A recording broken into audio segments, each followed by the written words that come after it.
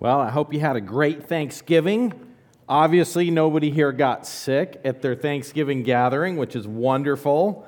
I love Thanksgiving. So glad to be here today. Hey, we're going to be going through Genesis chapter 2 and looking at the creation of man, God's purposeful plan for leadership. I was thinking about that over this Thanksgiving. I have this friend, and he just loves to share things with people.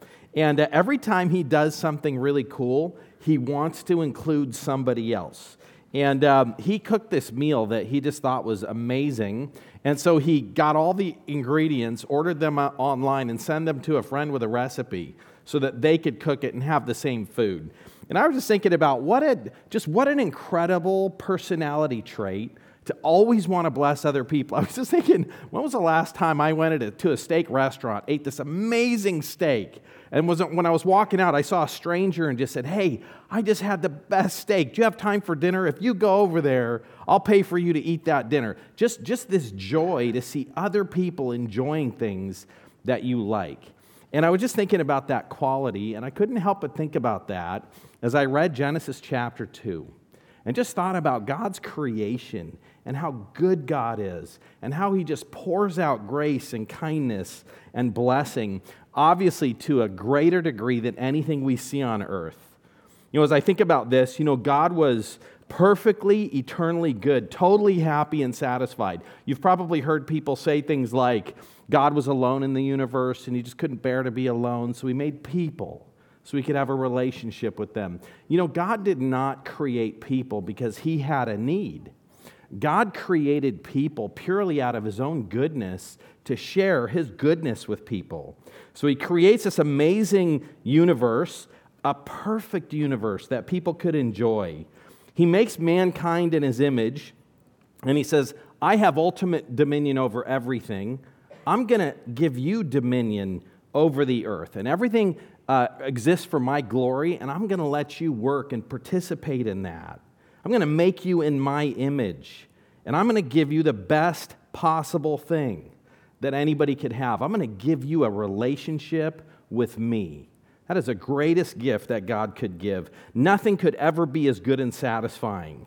I'm so amazing that you could never even comprehend me. So I'm going to make a universe that the more you look at it and the more you study it, you are just going to be blown away by how big I am when you look at how huge the universe is. When you look at the tiny little intricate elements of this universe that we live in, molecules and atoms, when you study that, you're going to see my incredible wisdom and just how much I know. And when you taste food and the warm sunshine shines on you, you're just going to experience my goodness. So I'm going to make a creation that even though you could never comprehend me, the more you look around at the world that you live in, you are going to come a little bit closer to understanding me. I'm going to make man, and I'm going to create woman, and I'm going to make marriage so that you can understand what it's like to have a close, intimate, personal relationship. I'm going to allow you to have kids so that as your kids grow up and you look at them and you can kind of see how they look a little bit like you and they look a little bit like your spouse, and that's just going to fill your heart, and you're going to be so warm when you see that. You're going to be able to love your kids and teach them and just see them, and you're going to catch a tiny glimpse of what it's like to have a relationship with me, and you're going to know a little bit of how I think about you as you think about your kids. And God just makes this perfect world. And then He says, I'm going to make honoring and obeying me as easy as possible. I'm going to put you in a world, and I'm going to make trees and fruit and food, and it's going to be beautiful and attractive, and you're going to love it. And everything you look at is just going to be good. And then I'm going to tell you, you can have everything. But I'm going to give you an opportunity also to worship and obey me. I'm going to pick one tree, I'm going to put it in the middle of the garden, and I'm going to say, everything you see that looks so good, you can have it. But this one tree, don't eat from that one tree. And so, it couldn't be easier. And yet, somehow people screwed it up. Adam and Eve did, but I think if we think about it, if we think about the way we live our lives, if that was you and me in the garden, we would have messed it up too. And then as soon as Adam and Eve mess up, creation, and they break their relationship with God. They cause the fall of the whole human race. They cause the fall of the universe, the world. The first thing that God says is, I'm going to blow you away even further. When you see how much I love you, I'm going to make a way for you to be redeemed and to be forgiven, and you're going to see a different side of me that you never would have seen. You're going to see my wrath and my hatred towards sin.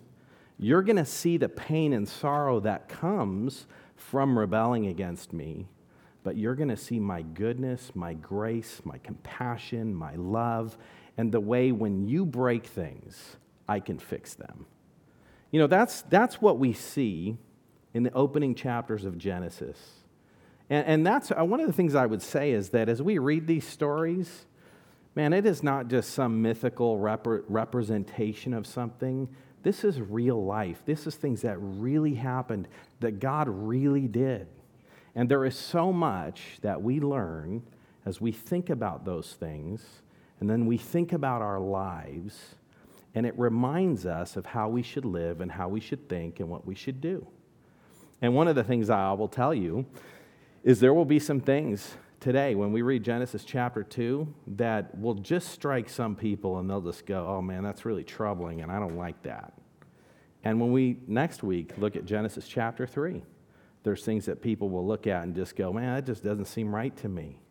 But, you know, that's the cool thing about Genesis 2. We realize that what God makes is perfect and good. And in Genesis 3, we understand what broke. And we understand why when sometimes we look at God's good instructions, God's grace, God's kindness, God's goodness, we understand why we look at the good things that God does and says. And then we think to ourselves, I don't like that.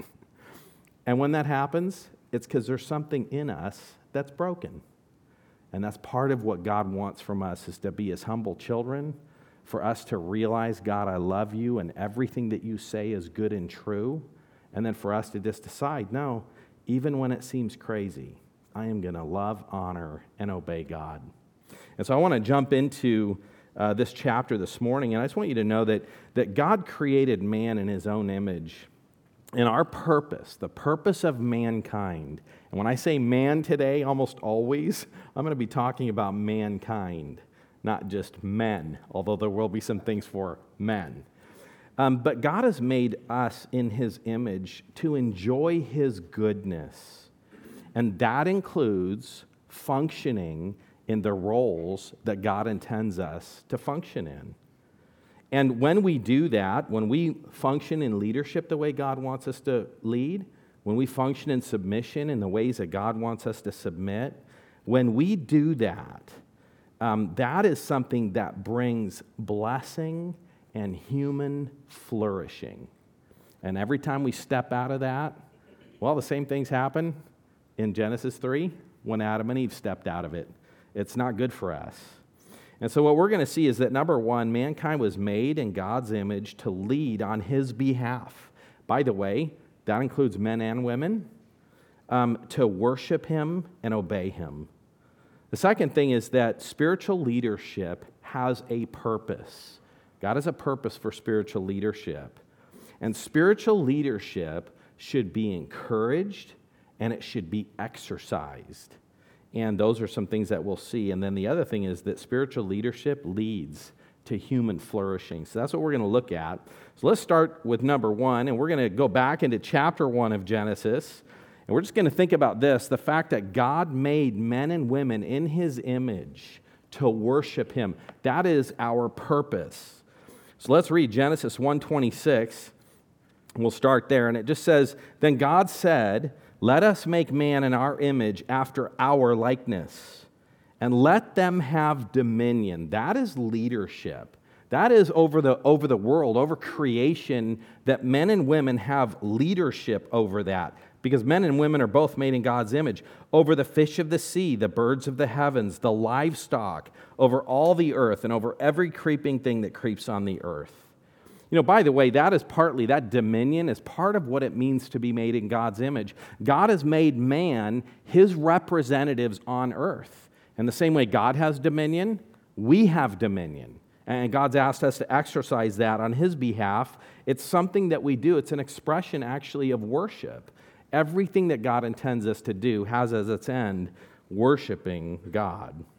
Verse 27, so God created man in His own image, and in the image of God He created him, male and female. He created them. You know, God specially created men in His own image. And one of the things we see right at the beginning is, how many genders are there? There are two. There's male and there's female. And who defines what a gender is? Is gender based on how we feel? Is gender based on something in culture? No, God is the one who creates and determines gender. And one of the things that you realize is that as you read the book of Genesis, it lays a foundation and actually solves every problem that we have in our culture. Every problem that comes out of our culture is an expression of rejecting the things that God has said are true. And one of the things we do in life is we realize that we're broken, and it is no surprise that people grow up and don't feel in line with things that are true. God's good creation, that's not a surprise. There's not a single one of us that just naturally gravitates towards things that are good and right. We all are broken. We all gravitate towards sinfulness. And that's one of the important things for us to think about personally, and for us to realize as we train, as we disciple, as we raise kids from the time they're young, we teach them from the very beginning that what is true is what God says is true. And we're framing their thinking. We're preparing them for the day that they will feel something that is in contradiction to what God says. And we're teaching them how to think about that. That's going to happen. And when it happens, we trust God. Hey, read the Bible. Learn all the Bible stories. By the way, it's one of the reasons kids need to be in Sunday school. And it's so that they can, from the very beginning, be learning about what God says about life, so that they can learn all the Bible stories that God has put in the Bible for us to be able to learn and think about life. And then it becomes like, that's like this foundation that as a parent, you could just rattle through the Bible. Remember this story when this person didn't trust God, and look how that turned out terribly. Do you remember this story over here where this person just felt like obeying God would be terrible, but when they chose to obey God anyway, the way they were blessed? You are going to face that in your life 100 different ways. And every time you face it, here's how you think about it. And you know, parenting and leadership is purposeful.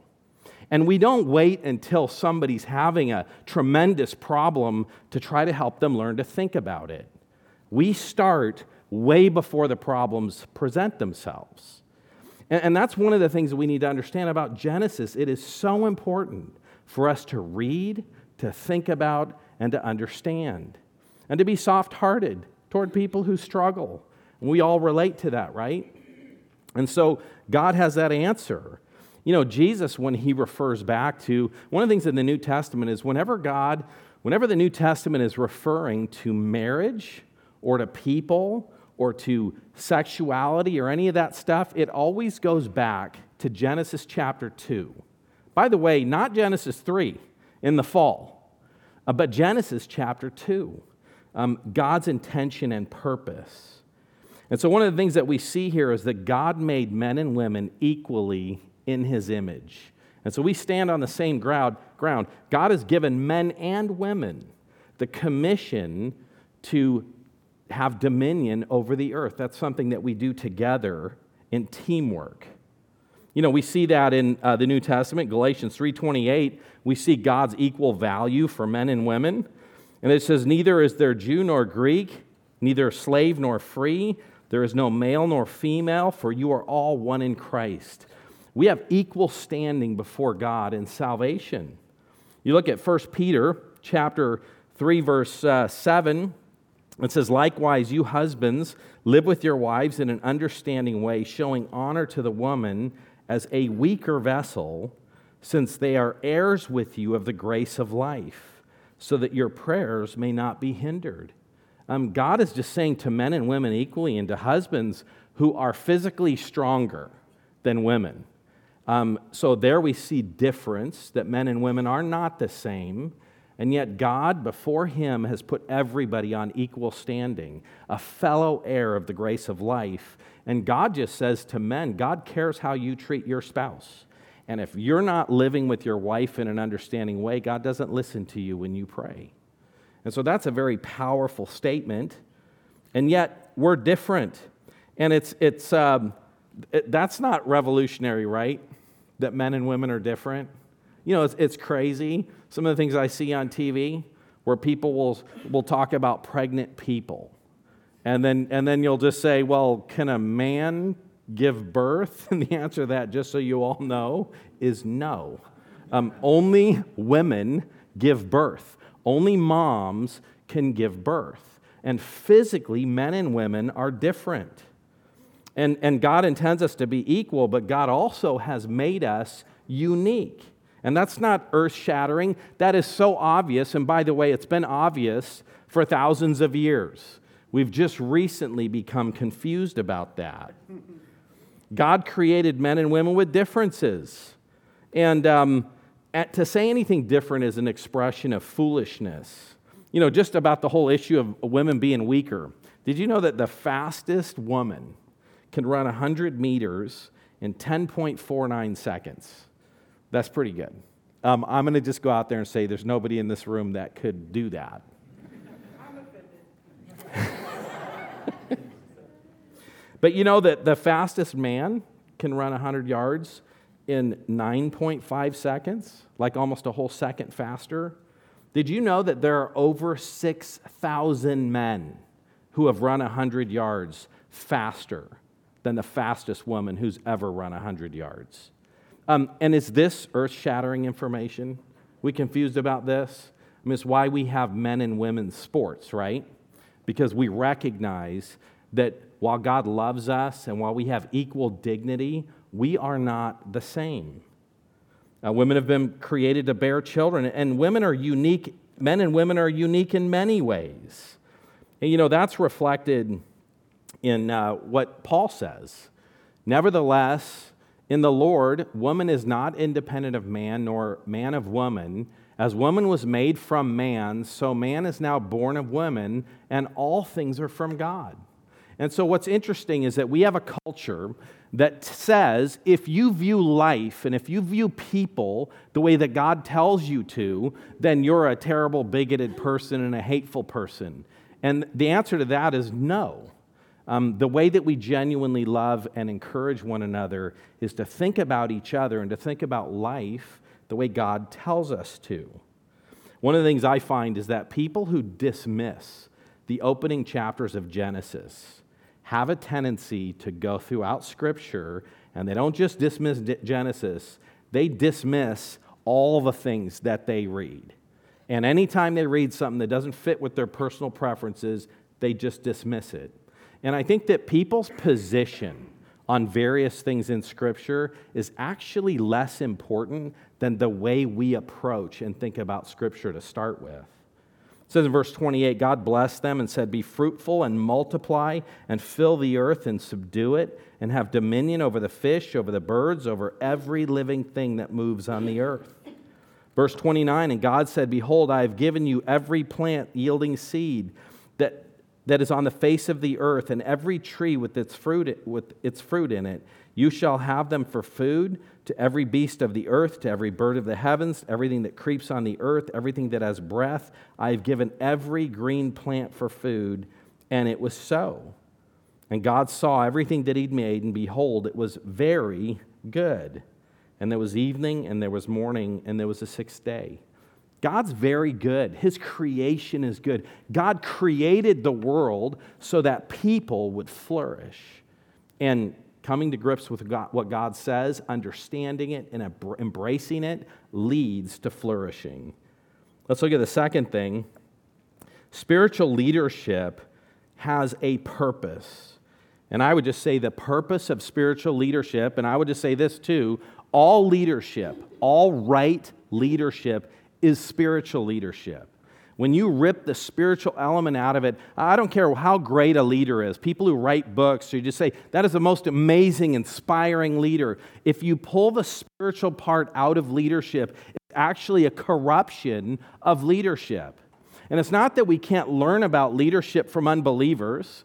It's not that we can't learn about science and things like that from unbelievers. It's that anytime a person takes God out of something, it pollutes whatever they do. And so you can study science all you want. You can be as smart as a human person can be. And when you take God out of it, it is corrupted and polluted. You can be the greatest leader, but when you take God out of that, it corrupts and pollutes any leadership. And so God has a purpose of leadership, and it is spiritual leadership, and that is the worship of God, the good of mankind, and the good of creation. Here's verse 4, Genesis chapter 2, verse 4. These are the generations of the heaven and the earth when they were created, in the day that the Lord God made the earth and the heavens. When no brush of the field was yet in the land, and no small plant of the field had yet sprung up, for the Lord God had not caused it to rain on the land, and there was no man to work the ground. And the mist was going up from the land and was watering the whole face of the ground. Now, it's interesting how people approach Genesis chapter 2, and some people would say, oh, this is a totally different story of creation than Genesis 1. When actually, the way to understand this is that Genesis chapter 2 is God zooming in on the most important part of Genesis chapter 1, and that's his creation of mankind. And so he explains the whole creation, and then he goes back and he says, I'm going to highlight the creation of man. And so what he's talking about here in Genesis chapter 2, verse 5, when he says that there was no brush of the field, there was no small plant had yet sprung up, for the Lord had not caused it to rain on the land, and there was no man to work the ground. And mist was going up from the land and watering the whole face of the ground. Now that is not a reference to the fact that God didn't create plants on the third day. There's a few things that this could be a reference to, but one of them, for example, could be weeds, thorns and thistles that had not yet grown. That doesn't happen until God curses the ground. It could be certain types of plants. And one of the things is God is creating Adam, and he's saying, I want you to work the garden. I want you to keep the garden. I want you to cultivate it. God creates plants, and then he allows Adam to do work and see the fruit of his labor. And so there are some challenging things in this, but the concept that this is a different account than Genesis 1 is completely inaccurate. Genesis 2:7, then the Lord God formed a man from the dust of the ground, and he breathed into his nostrils the breath of life, and the man became a living creature. So, by the way, just something for you to think about. Do you know which member of the Trinity formed Adam out of the dust? Like, which member of the Trinity did that? You guys know? Yeah, it was Jesus. Did you guys know it was Jesus that did that? You know, John chapter 1, verse 1, and following, nothing that has been made was made apart from Jesus. He made everything. Colossians 1:16, in heaven and on earth, spiritual and both spiritual and earthly, everything was created by Jesus and for Jesus, and nothing was created that has been made except through Jesus. So Jesus is the member of the Trinity actually creating this.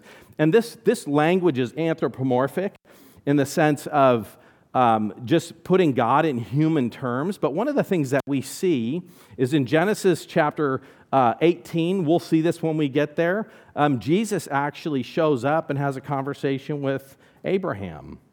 And Jesus appears in the burning bush when he's talking to Moses. That's Jesus who appears. Jesus announces the birth of Samson. And so this is not unique to this passage. This is something that happens. And often in evolution, one of the things that is so challenging is to say, hey, so where did life come from?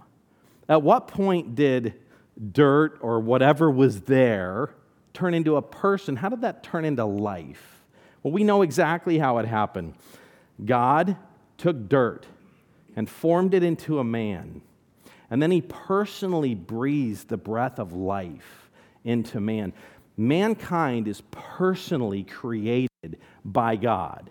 And do you want to know how it happened? Well, you just read it. This is how human beings got there, exactly how it says. God forms us from the dust of the ground. He breathes into his nostrils the breath of life, and man became a living creature. You know, throughout Scripture, it makes reference to the fact that we came from dust, and we're going to return to dust. And that's not figurative. That is, God made us from dirt, and we're going to return to dirt, and that's what happens. And the Lord God planted a garden in Eden in the east. He put the man whom he had formed. And out of the ground the Lord God made to spring up every tree that is, look at this, pleasant to the sight and good for food. And the tree of life was in the midst of the garden, and the tree of the knowledge of good and evil. You know, the tree, everybody is often wonders, hey, what's the tree of the knowledge of good and evil? And everybody says it's an apple. The Bible doesn't tell us what kind of tree it was. And I've seen all kinds of things about how Apple computers, there's a bite taken out of the apple, and just it's a weird, all the things that people do with some of this stuff. The tree of the knowledge of good and evil, you know, I don't actually think there was anything different in that tree. It could have been an apple, it could have been an orange, it could have been anything. You know what made it the tree of the knowledge of good and evil? Nothing about the tree. Simply that God said, don't eat this. And the moment somebody disobeyed, all of a sudden they're going to understand good and evil. They will have experienced evil. So what made the tree of the knowledge of good and evil is not anything intrinsic in the tree. It's not like it was a poisonous fruit. It's that God told them not to do that.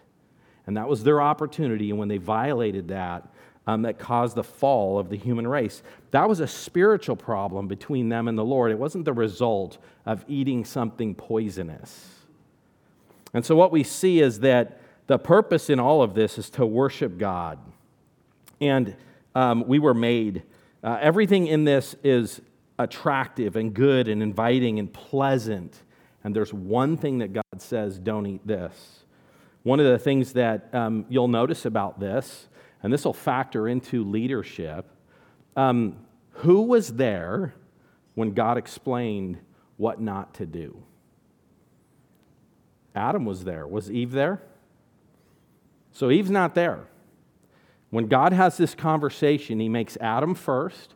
And one of the things we're going to learn about leadership is the New Testament tells us part of God's purpose in creation is expressed by who God made first. And so Paul tells us Adam was created first. That's why he's a leader. And so there's a purpose in this. The other thing is that God gives instructions to Adam, and it's Adam's job to teach Eve. That's another expression of leadership. And then in chapter 3, when Adam and Eve sin, who ate first from the tree? Eve. And when God shows up and addresses the sin, who does God speak to first?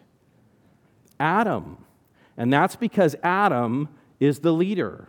And one of the things that I want to just express is that if you are a man in your family and in the church, God intends you to be the leader. And what went wrong in creation is Adam didn't exercise leadership rightly. And that's one of the things that went wrong. And that's God's purpose. And we need to understand as men that leadership is significant. It is to be spiritual leadership. It is not the mom's job to drag the family to church. That is the man's job. It is not the mom's job to think about for kids. Primarily, the responsibility is not the mom's. To be thinking about kids, do they understand the Bible? Am I preparing them to be able to face the struggles that they're going to face in life? If this little kid that right now isn't having all these struggles, as they get older and as they start to face struggles and as they're thinking about whether or not they are to worship God or they're going to rebel against God, what is it that I'm going to do to lay a foundation to see to it that my kids have an opportunity to walk with God? That is the man's responsibility. Whose job is it to lead family devotions? It's the man's job. It is not the mom's job to read the Bible to her kids while the dad goes off to work. The most important thing that men do is to be a spiritual leader in their home. And that is the purpose of the church and believers, is to train men to be leaders in their home. And that doesn't mean that men don't work. God has also given that as a priority. But if things aren't going well in your family, God's going to knock on the door of the man first, because it's his responsibility. That does not mean that women don't have a responsibility, but God intends men to be the leaders. And so that is what we see here. And Adam, this doesn't happen in the Garden of Eden properly. We'll see that in chapter 3. And then God's going to describe the location of the Garden of Eden. It says, a river flowed out of Eden to water the garden, and they're divided. It became 4 rivers. The name was first was Pishon, and it was the one that flowed around the whole land of Havilah. And there was gold, and the gold of that land is good, and bellum and onyx and stone were there. And the name of the second river is Gihon. It is the one that flowed around the whole land of Cush. And the name of the third river, the Tigris, which flows east of Assyria. And the fourth river is Euphrates. Now, here's the thing that we understand is that everything about the earth changed after the flood.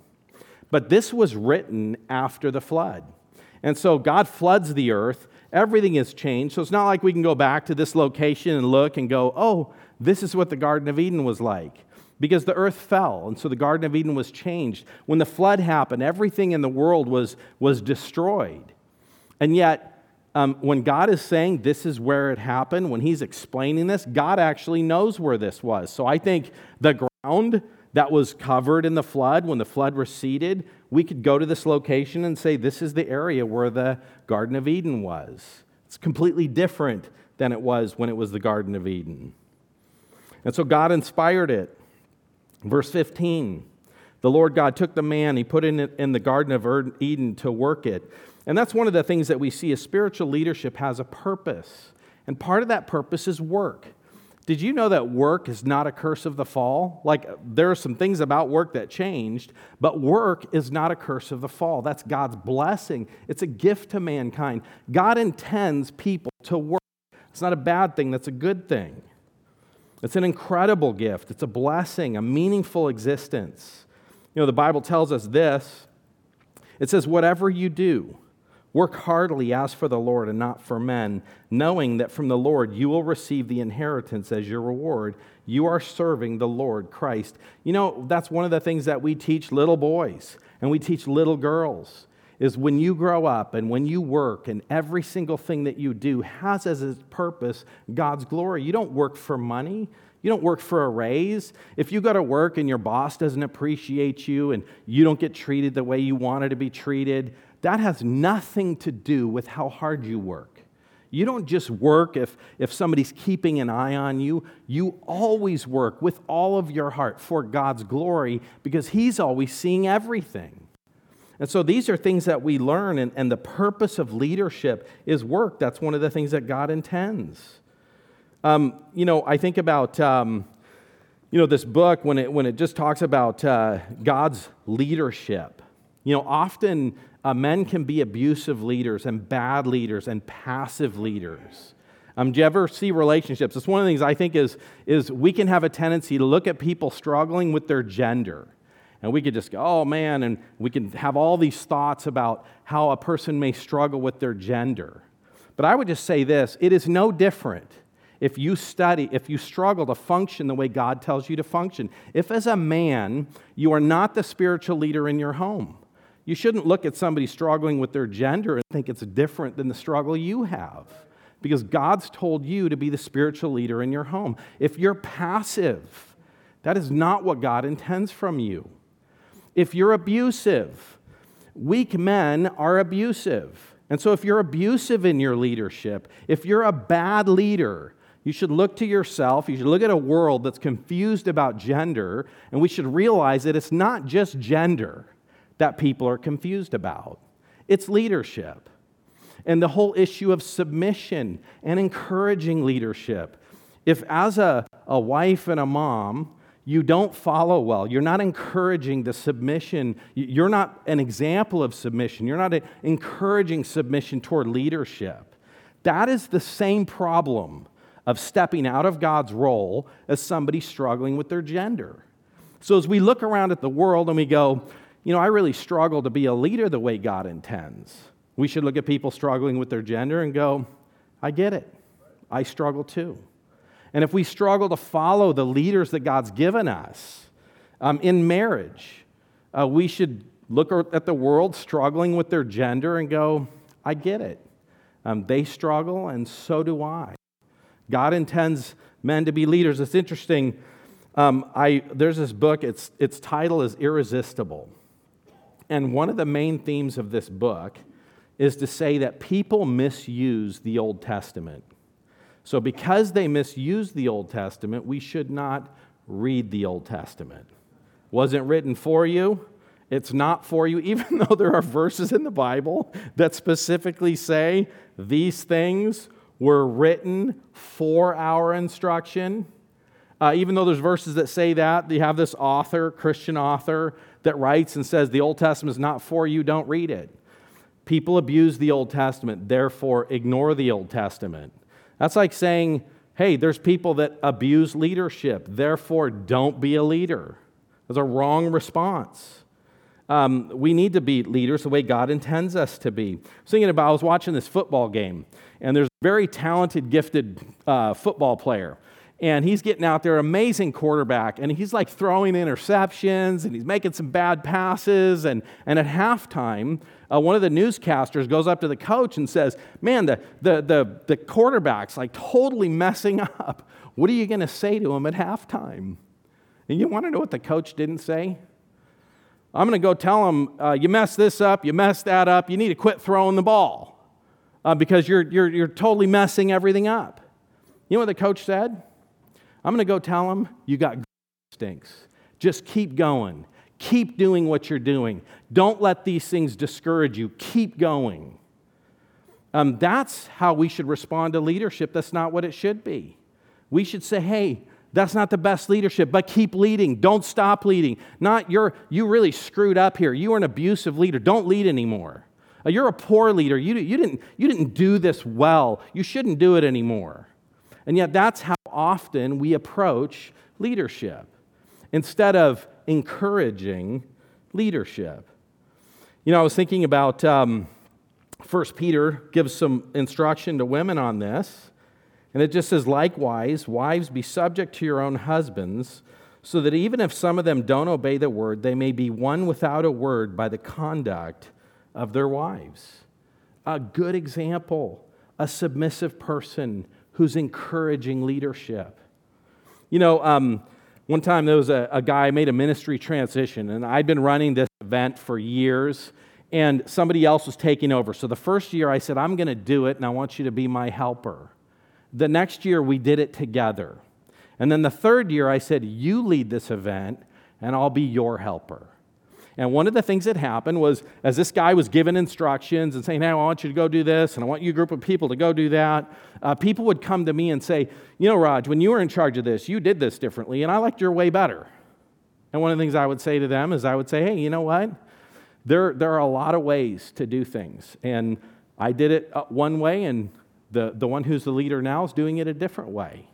And I would say to this person, what would be much worse than doing something in not the best way would be to be arguing about which way we should do it. We could spend 20 minutes trying to figure out the fastest way to do it, and then if we do it and save 2 minutes, we've lost 18 minutes. It's just much better if we just do things. And then at the end, I thought about how it went. And you know what? I had been doing it a lot of years, and that always went well, but this guy did it a different way, and it actually worked out better. And so when we were sharing in the debrief, it was one of the things I made sure I pointed out. I'm like, oh man, when so-and-so led this way, it was totally different than the way I did it, but it was better, encouraging his leadership. I didn't sit around and go, oh man, I see him forgetting 4 things that he should be doing. But I'm not going to tell him. I'm going to let him figure it out the hard way. That's not how we support leadership. If we see somebody that we're following, if I thought he was going to make a mistake or forget to do something, I'd come alongside and say, hey, have you thought about this, this, and this? And then he would decide how he was going to handle that. If people would come to me and say, hey, Roger, how should we do this? I'd say, I don't know. Go ask him. And I would say, hey, what do you want me to do? So I set an example to everybody of saying, hey, to this person, tell me, what should I do? And I publicly let everybody see him telling me what to do, and then I would just go do what he asked me to do.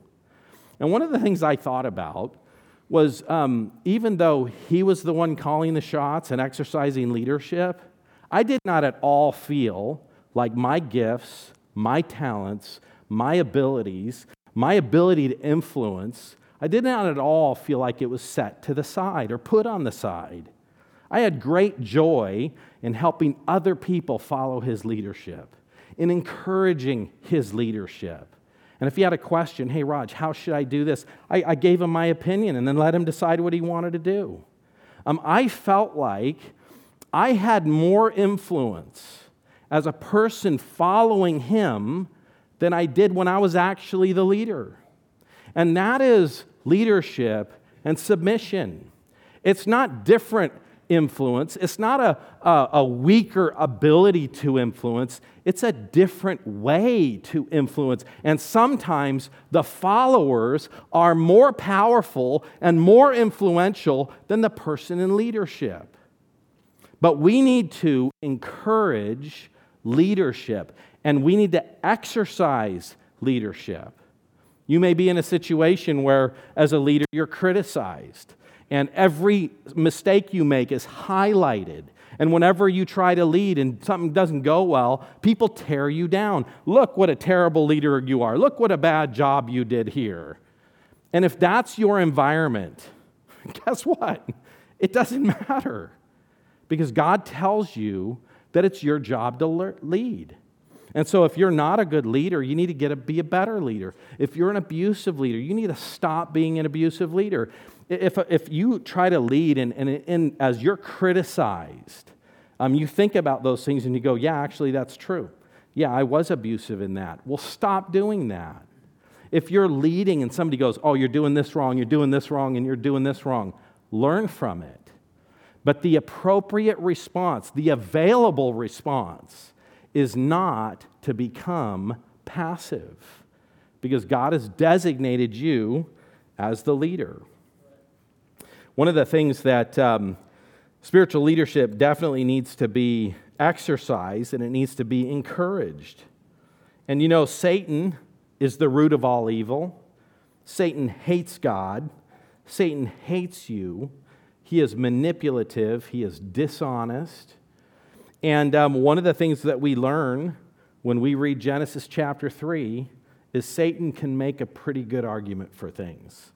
And when Eve was listening to it, she bought it. And guess what? Satan's making great arguments. They're very logical. They make very good sense.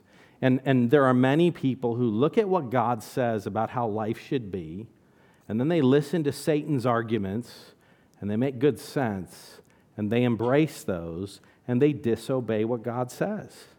And they just go, you know, I think about what God's asking of me. And if I do that, that would be a terrible thing. That would have a bad outcome. And I just want you to know that when your reasoning and when your logic and when your brain thinks about what God says, and then your response is to say, that's a bad idea, that's not very good, I don't like that. What I want you to know is that is Satan speaking to your mind. And that's one of the things for me. There are tons of times that as I think about life, I think, you know, this situation, it seems terrible. And if I obey God, that's going to be bad. And then I just think to myself, actually, I know intellectually that that's not true. You ever been in a situation where you felt like lying was the good option? I mean, we've all faced that, right? And yet we know that disobeying God is never the best thing. And so when we feel a certain way or we think a certain way, we correct that with what we know is true of Scripture. And so that's something that we need to bring to this.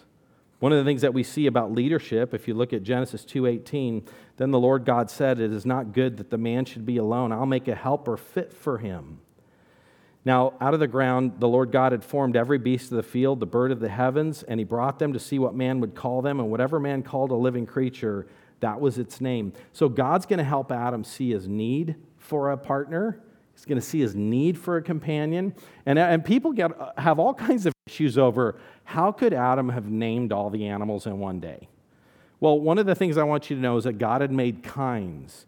And so there wasn't a Cocker Spaniel and a Pit Bull and a Great Dane, and he wasn't coming up with names for all these animals. It was one kind. So it would be like a wolf would be what every single dog came from. And by the way, change within species is never new genetic information being added. It's always removing genetic information. So if you take a wolf and you remove certain parts of its genetic information, you come up with a bulldog. If you remove different parts of its information, you'd be left with a Cocker Spaniel. And so change within species always has to do with removing information. If you were to take people on the earth, there's all kinds of different races. If you could systematically breed every person until you had a person that was an exact equal amount of every race, that was Adam. And so there are much less animals than we commonly think of animals. Here's the other thing. People think about Adam, and they think of him as a person, and they have this evolutionary idea that Adam evolved, and that he used to be really dumb, but that people are getting smarter. Well, can I tell you something about Adam? Adam was the most intelligent person that ever lived on the earth. People are not getting smarter, people are getting dumber. And the issue we have a lot of technological advancement, and that's because there's the compounding of knowledge. And there's a very big difference between the compounding of knowledge and intelligence. It's like when somebody discovered a light bulb. That whole generation the next generation started knowing about light bulbs. They didn't start from scratch. They start with this information they already had. And so we've been building on information. So there's a compounding of knowledge, but people are dumber than they've ever been. Adam's brain was not impacted by sin. Adam's brain had not been corrupted through all kinds of negative genetic mutations. Adam and Eve were perfect intellectually, they were perfect morally, and they were perfect physically. If you could get a picture of Adam, that would be what the optimal man would look like. If you get a picture of Eve, that would be what the perfect woman would look like, because they were perfect. And so we see that happening. Adam names the animals, and this is him exercising dominion. And then it goes on, and it says in verse 20, the man gave names to all the livestock, the birds of the heavens, every beast of the field, but for Adam there was not found a helper fit for him. So God caused a deep sleep to fall on the man, and while he slept, he took one of his ribs, closed up its place with flesh, and the rib that God had taken from the man he made into a woman, and he brought her to the man. You want to know where gender comes from? You know, when you think about this whole idea of evolution, you think about the statistical impossibility of a being evolving as complex as we are. The moment you add gender to it, it doubles the complexity.